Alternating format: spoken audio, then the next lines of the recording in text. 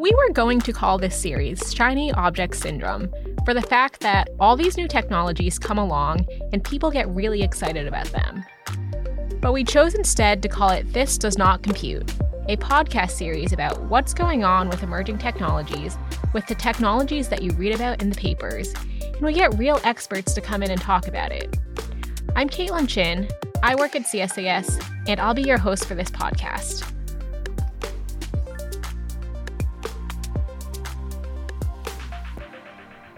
Today on the podcast, I'm joined by Byron Tao, here to talk about his new book titled Means of Control: How the Hidden Alliance of Tech and Government is Creating a New American Surveillance State. It's a really fascinating read. Byron takes us through the evolution of surveillance over the past couple decades.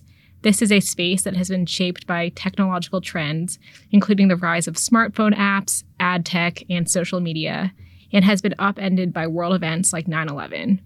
Byron gives us a glimpse into a really intricate and opaque network of startups, government contractors, and other companies that voluntarily share or sell personal information with government agencies.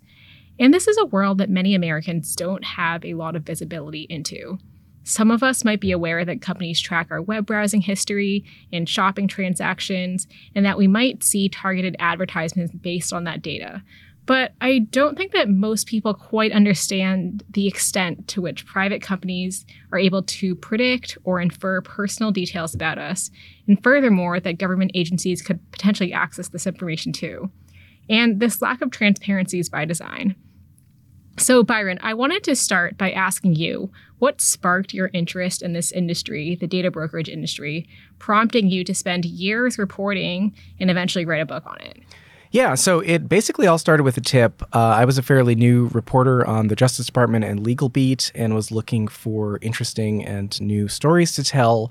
And I came to find out that the Department of Defense, or at least contractors working for the Department of Defense, were buying access to essentially the digital ad networks that power those little banner ads. And whenever a consumer agrees to share their location with an app, those ad networks get that location data, and there are thousands and possibly tens of thousands of entities that can take that data, hoover it up, save it, and sometimes resell it. And basically this contractor, and I would find out that many more contractors, had built an entire surveillance program around this. And it was a peek into a world in which essentially our privacy had been put up for sale and governments were buying. So I want to go back and talk about 9/11.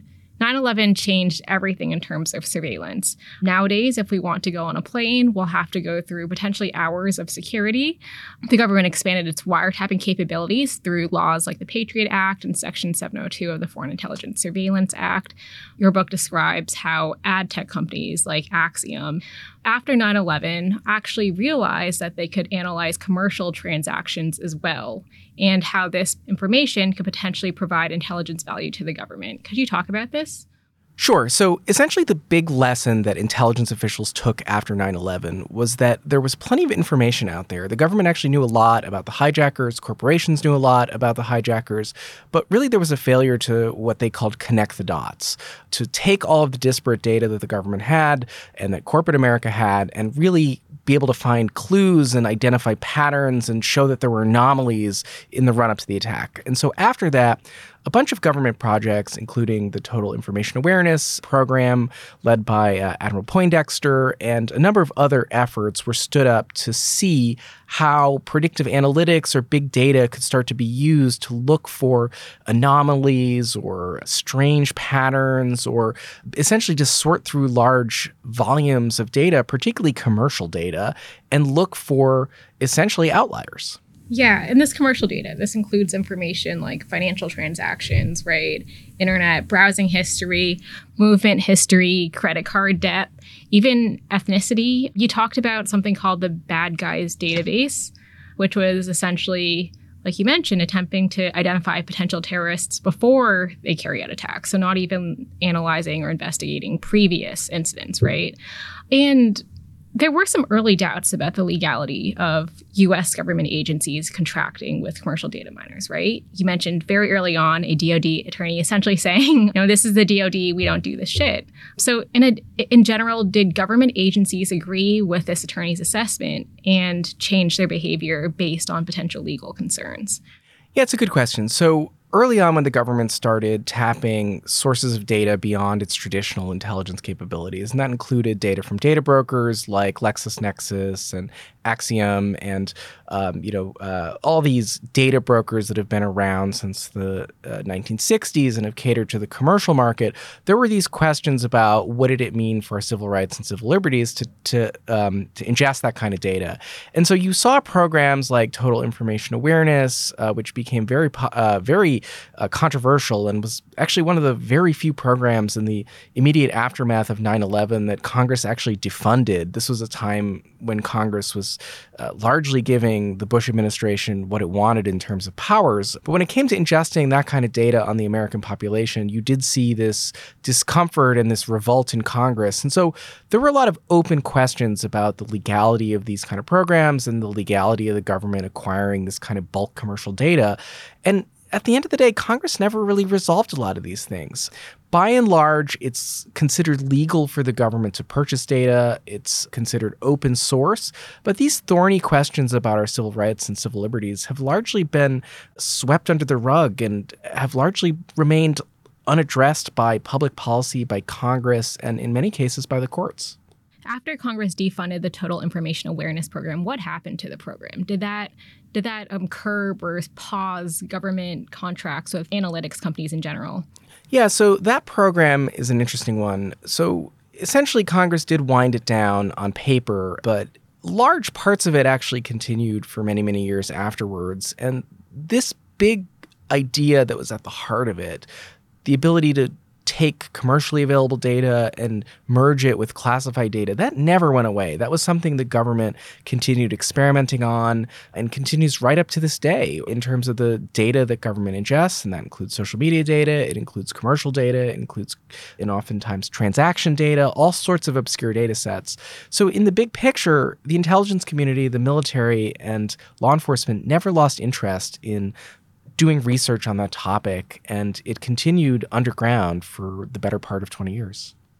I want to pick up on that point about social media data. We're seeing this interest in data analytics increase after 9/11 and in the decades that followed.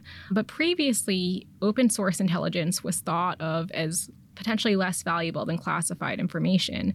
But your book describes a shift in the perceived value of this data, rebranded as publicly available information. And this trend also occurs in parallel with other trends like the rise of social media, this new cultural norm of people sharing photos and location online. So could you just talk about how the intelligence community started to use social media analysis and what questions this raises? Sure. So essentially, the intelligence community was responding to big picture changes in social norms and the use of technology. At one time, it was very difficult to, listen in on the social conversation that Americans and people around the world were having. But with the rise of Facebook, with the rise of Twitter, and eventually Instagram and TikTok and Be Real and whatever's next, there is this impulse to share things about yourself in a public or semi-public way. And of course, governments began realizing that and taking advantage of it as people's communication shifted. And so you saw governments begin to get interested in social media monitoring software, to drop rules around how to engage with social media, and ultimately to participate in that conversation themselves, sometimes overtly and sometimes covertly.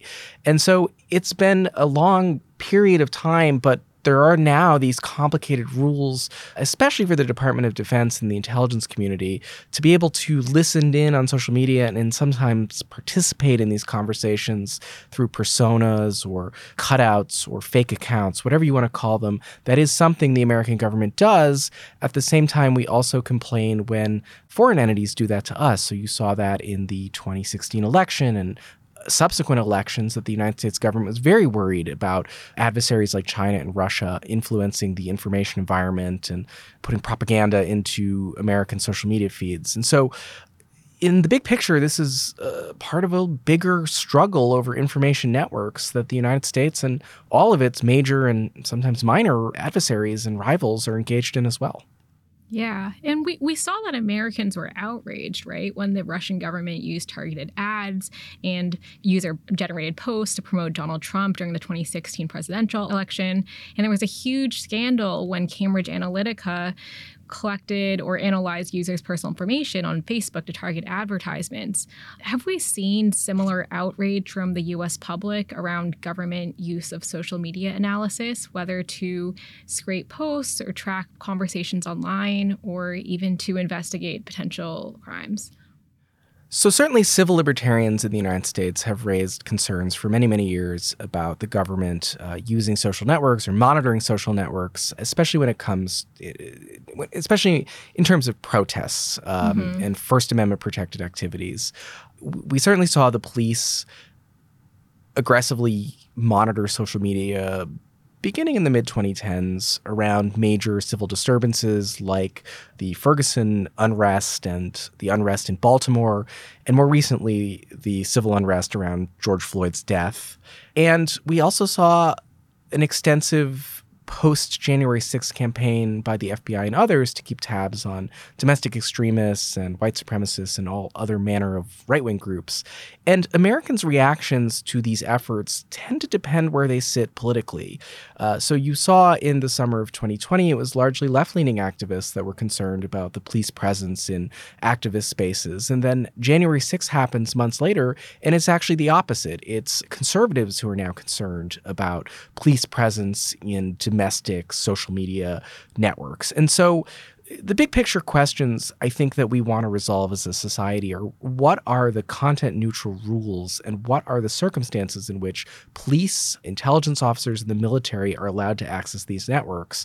And I don't think with the sheer number of police departments out there in the country, I don't think there are uniform policies and procedures. I mean, there are probably almost 20,000 police departments in the United States, and each of them is as varied as the communities that they patrol. And all of them have different rules and norms around what they do online.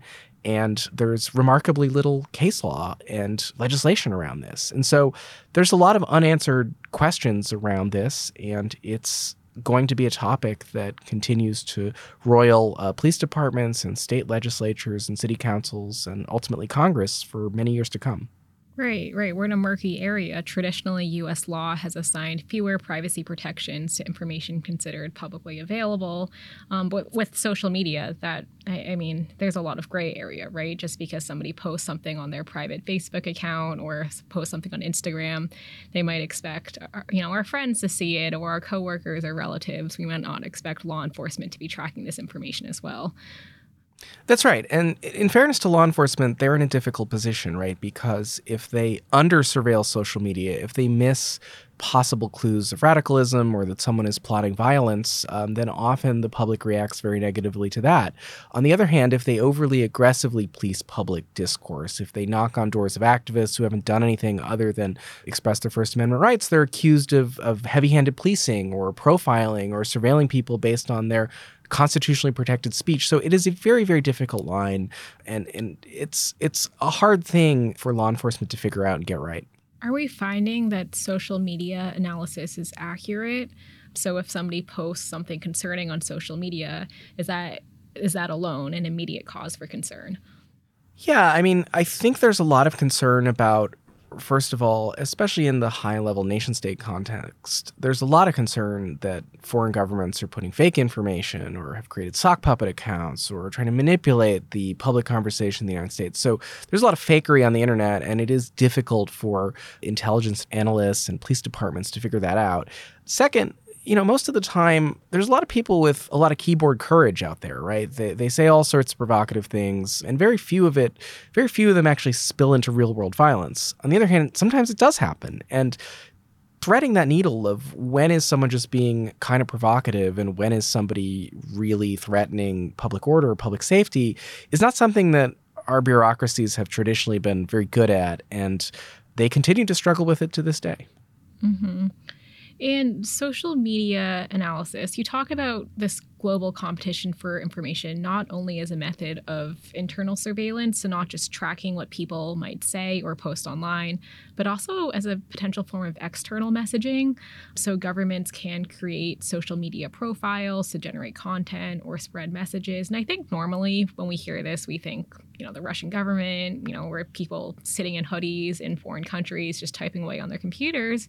But your book also describes a document for a U.S. government contractor to create profiles to generate content in countries like Iraq and Syria and Jordan to support U.S. policy positions. So could you talk a little bit about this? Yeah, so the U.S. government does also engage in information operations abroad. They create fictitious social media personas, either through contractors or directly through government agencies, and they engage with people and sometimes entire populations online, which is essentially the exact same thing we spent all of 2016 and many years afterwards blasting the Russians for. Now, that's not to draw a moral equivalence between the U.S.'s foreign policy vis-a-vis the outside world and Russia's, but it is to say that we are doing the same thing on the same information networks for our own ends.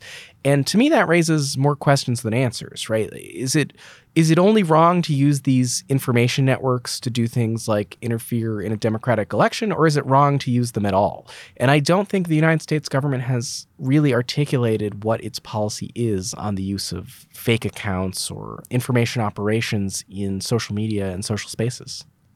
How have social media companies responded to either government agents or third-party vendors analyzing data or tracking conversations or even creating these fake profiles on their services?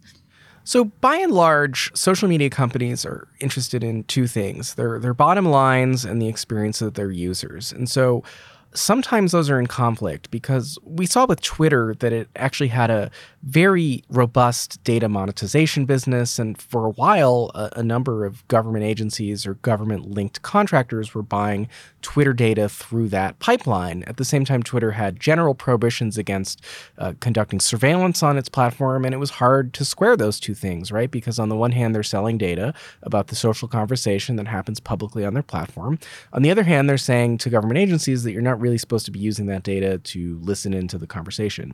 And so at the end of the day, at least pre-Elon Musk, Twitter did move to crack down on governments buying that kind of data. They did determine that some use cases were acceptable. So namely, they allowed the DoD to do things like look for activity around their bases or in places where they were operating. But by and large, they weren't letting governments or government users, at least officially, buy data for the purpose of trying to track protesters or individual user accounts.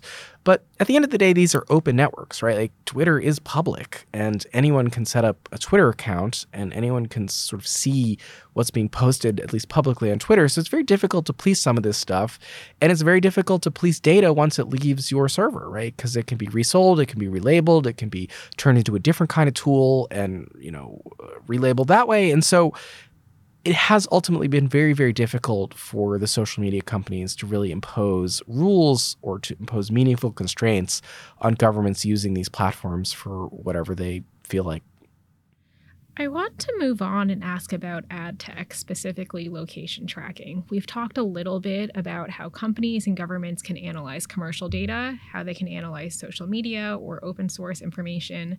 But you talk about companies, for example, Uber Media, that for just a few $100,000 a month, just change really, Uber Media will provide a global feed of every single phone in the world that it's able to track. I mean, for somebody like myself, I work at a nonprofit think tank. That's a lot of money, but government agencies or other actors could potentially acquire this information. So how did ad tech, how did location tracking change how government agencies operate and are able to track movement history?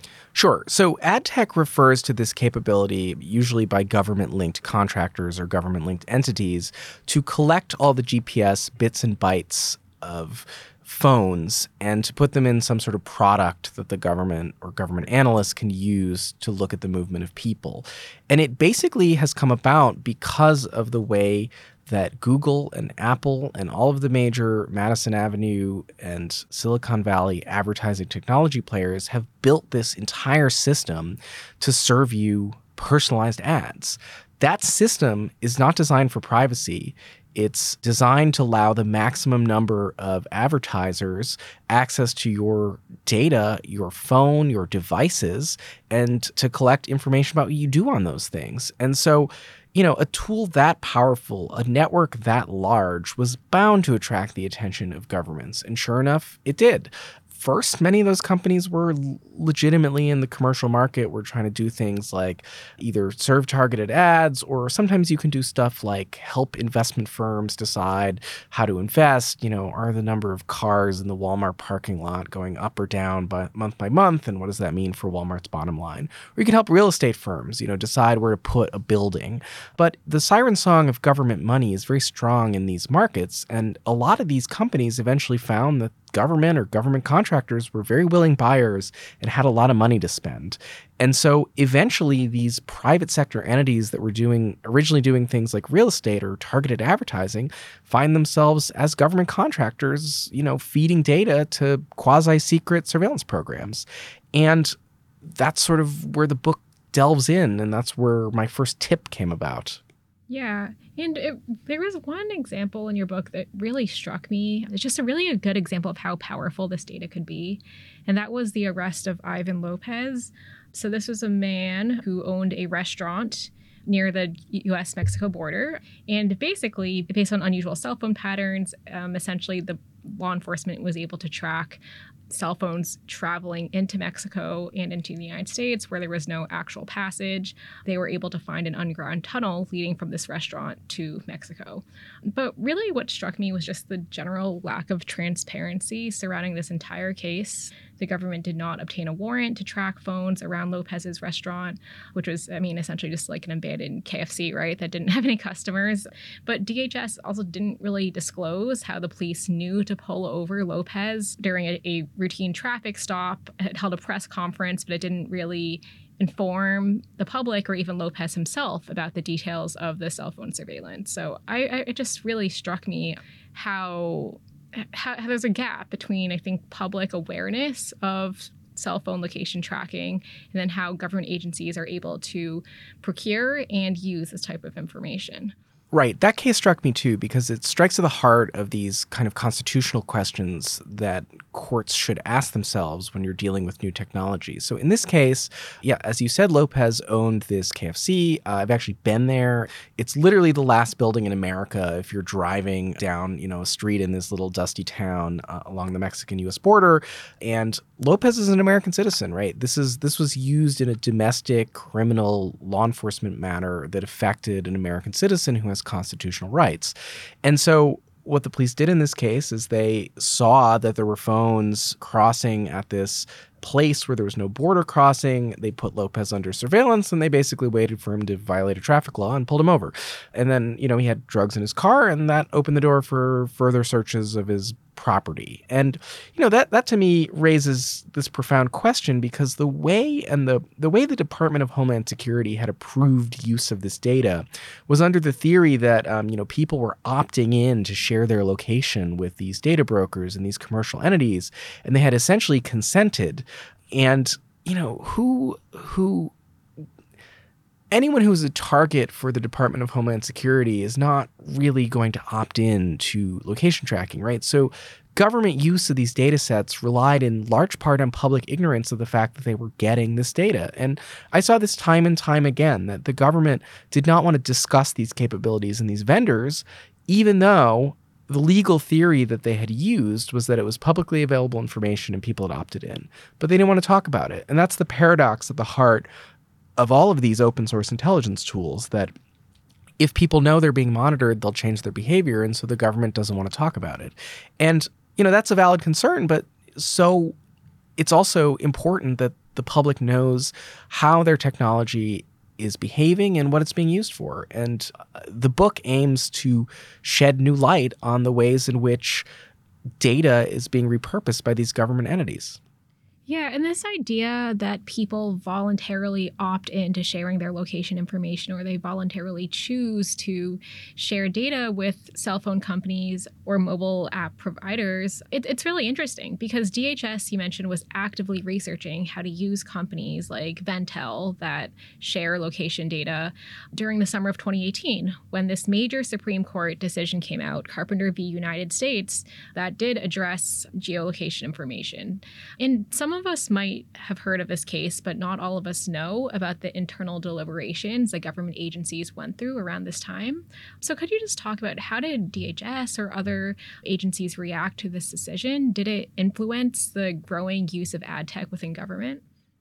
So basically, Carpenter was a landmark decision because what it said is that consumers have, or customers of cell phone companies have some right to privacy in the totality of their movements. And historically, the Supreme Court had said something like, if you share data with a third party, you've actually lost your expectation to privacy for that data. So the famous case in the 1970s is that the government got basically a log of everyone that a phone user had called, and the phone user challenged that, said that was unconstitutional. You need a warrant to get that kind of data. And the Supreme Court said, no, actually, because the telephone company has this data, because you have to share the numbers that you dial with the phone company, you've actually lost your expectation of privacy. And therefore, your phone calls, who you dial, is not protected by the Fourth Amendment. Now, what you say on the phone call is protected, but just the list of calls, that's not protected. And so what Carpenter did was reverse almost 50 years of thinking on this and say, actually, yes, you're sharing your location with the cell phone company, but consumers do have some expectation that their precise movements won't be made available to the government absent some reason. And that decision in a very narrow technical way only applied to one kind of cell phone data.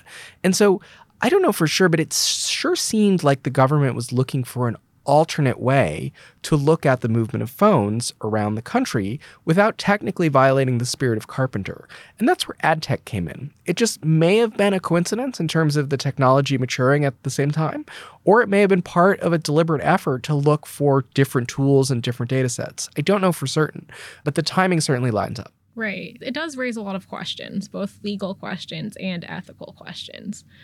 There were a couple of other developments that summer, namely the EU's General Data Protection Regulation came to effect, which is still to this day one of the most comprehensive privacy laws in the world. And then California became the first U.S. state to pass a comprehensive consumer privacy law, the California Consumer Privacy Act.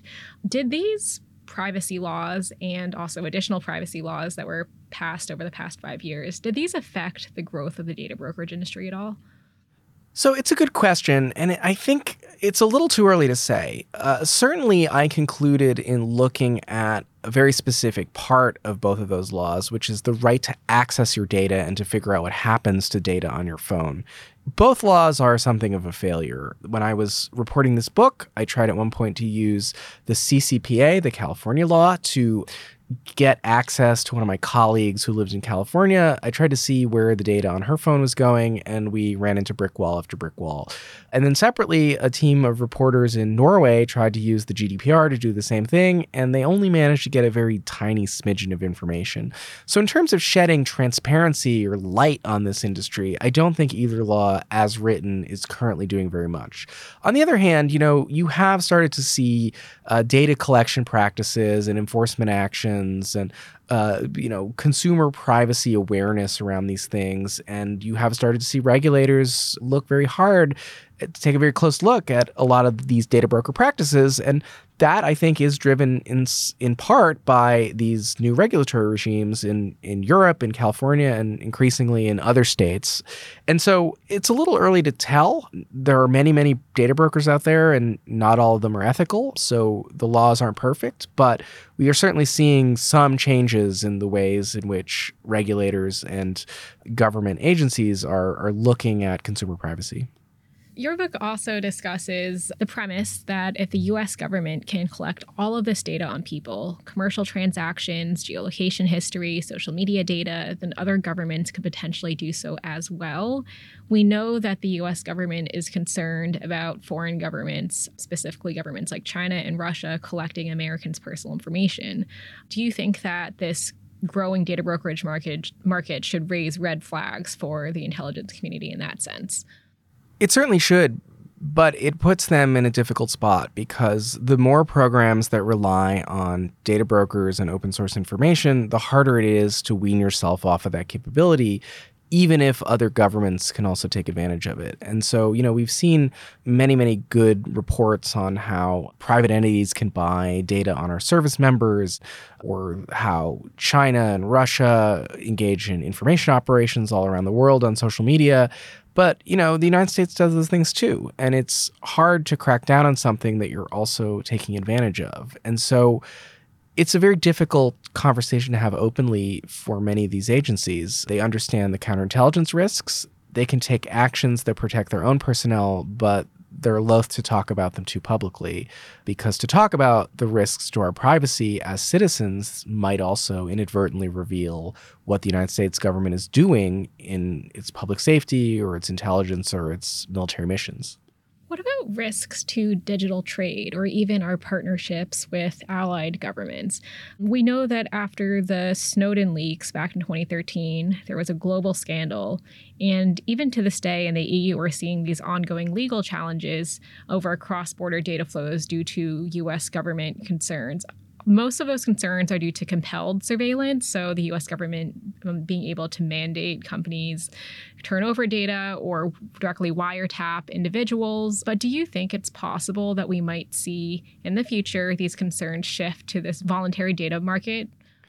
I think it does raise business concerns for companies in the commercial market, particularly advertisers and other major players, tech players. And the way they've dealt with it is by avoiding talking about it. In many ways, the government is taking advantage of something that Silicon Valley and Madison Avenue have built together. The government was not the prime creator of this market. It did not mandate backdoors. It just figured out clever ways to exploit consumer technology that advertisers and tech companies have built in tandem. And there is a risk that their products are seen as a form of surveillance and that there is a consumer backlash, but there's too much money in many of these networks to unwind them easily. And that is a major challenge for governments, for tech companies, and for advertisers. Right. There's a lot of money and the information is just so widely available, right? I mean, there are so many companies on the internet that will sell not only to government agencies, but also to anybody with a credit card that wants to purchase this information online. My final question is, where do you think we're heading with this? And in the final pages of your book, you hinted that there were a couple of potential directions that the United States could go in. One is to just continue down our current path, where U.S. surveillance can continue, U.S. governments can continue to partner with data brokers, and where perhaps people who take steps to protect their personal information from the government are looked upon with suspicion. But, I mean, there is another direction, and we do see members of Congress introducing legislation like the Fourth Amendment is Not for Sale Act, comprehensive federal privacy legislation to try to impose guardrails on how government agencies procure this type of information and how they use it. So what are you keeping an eye out for over the next few years, and where do you think the United States might go? Yeah, I mean, it's a big picture social question, and I don't know the answer. I mean, consumers have come to expect many things online for free. They have come to become accustomed to these large tech companies having a pretty significant role in their life. And unwinding this entire ecosystem of personalized advertising and sort of seamless tech experiences is not going to be easy, and it might not be something that consumers want. On the other hand, I do think there is a lot more awareness and attention on privacy issues these days, that companies like Apple and others like Signal have seen privacy as a selling point and saw consumers respond to it. And so, I think we're trying to muddle through this as a society. There's plenty of interesting proposals on Capitol Hill. that would address some or many parts of this data broker ecosystem. I think the most important ultimately is going to be some sort of comprehensive privacy law. If the United States passes that, it will address a lot of these issues in a comprehensive way. There is also the bipartisan bill that was originally authored by Senator Wyden that would directly crack down on the government purchasing data. That's also something to watch because it would directly impact many of these vendors that I wrote about in the book. But ultimately, I do think this is going to be a consumer question, right? Consumers in their roles as voters are going to have to answer this question of, how much information is too much information, and do I want to participate? And I think that's a question we all have to ask ourselves every time we download an app and every time we use a service. Absolutely. Yeah, I definitely feel like Americans have gotten used to free mobile apps and free websites, and that's very understandable. It's convenient. I think one of the challenges of privacy, though, is that the impacts of privacy violations aren't always immediately obvious. It's not always entirely clear how privacy violations could potentially affect our day-to-day. But I do think that your book sheds light on this and does a really great job of demonstrating why just the sheer extent of the data brokerage network should raise questions for Americans and could potentially create harm. Risks of privacy violations, risks of real-life harms that could potentially stem from that too.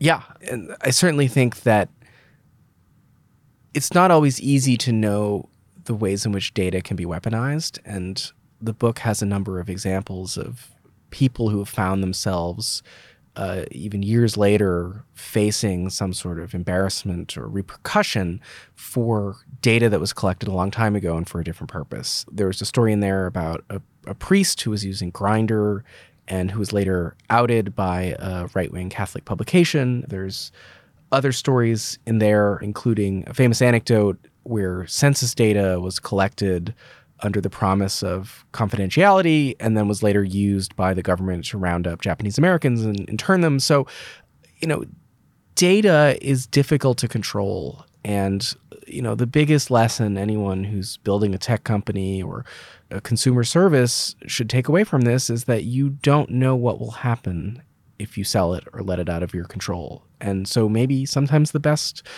policy is not to collect it. Yeah. I think that's an interesting note to end on. So thanks so much, Byron, for joining us on the This Does Not Compute podcast. Byron's book, Means of Control, How the Hidden Alliance of Tech and Government is Creating a New American Surveillance State, is out now. So I highly encourage all of our listeners to read it. Thank you for having me. Thanks for listening. See you on the next episode.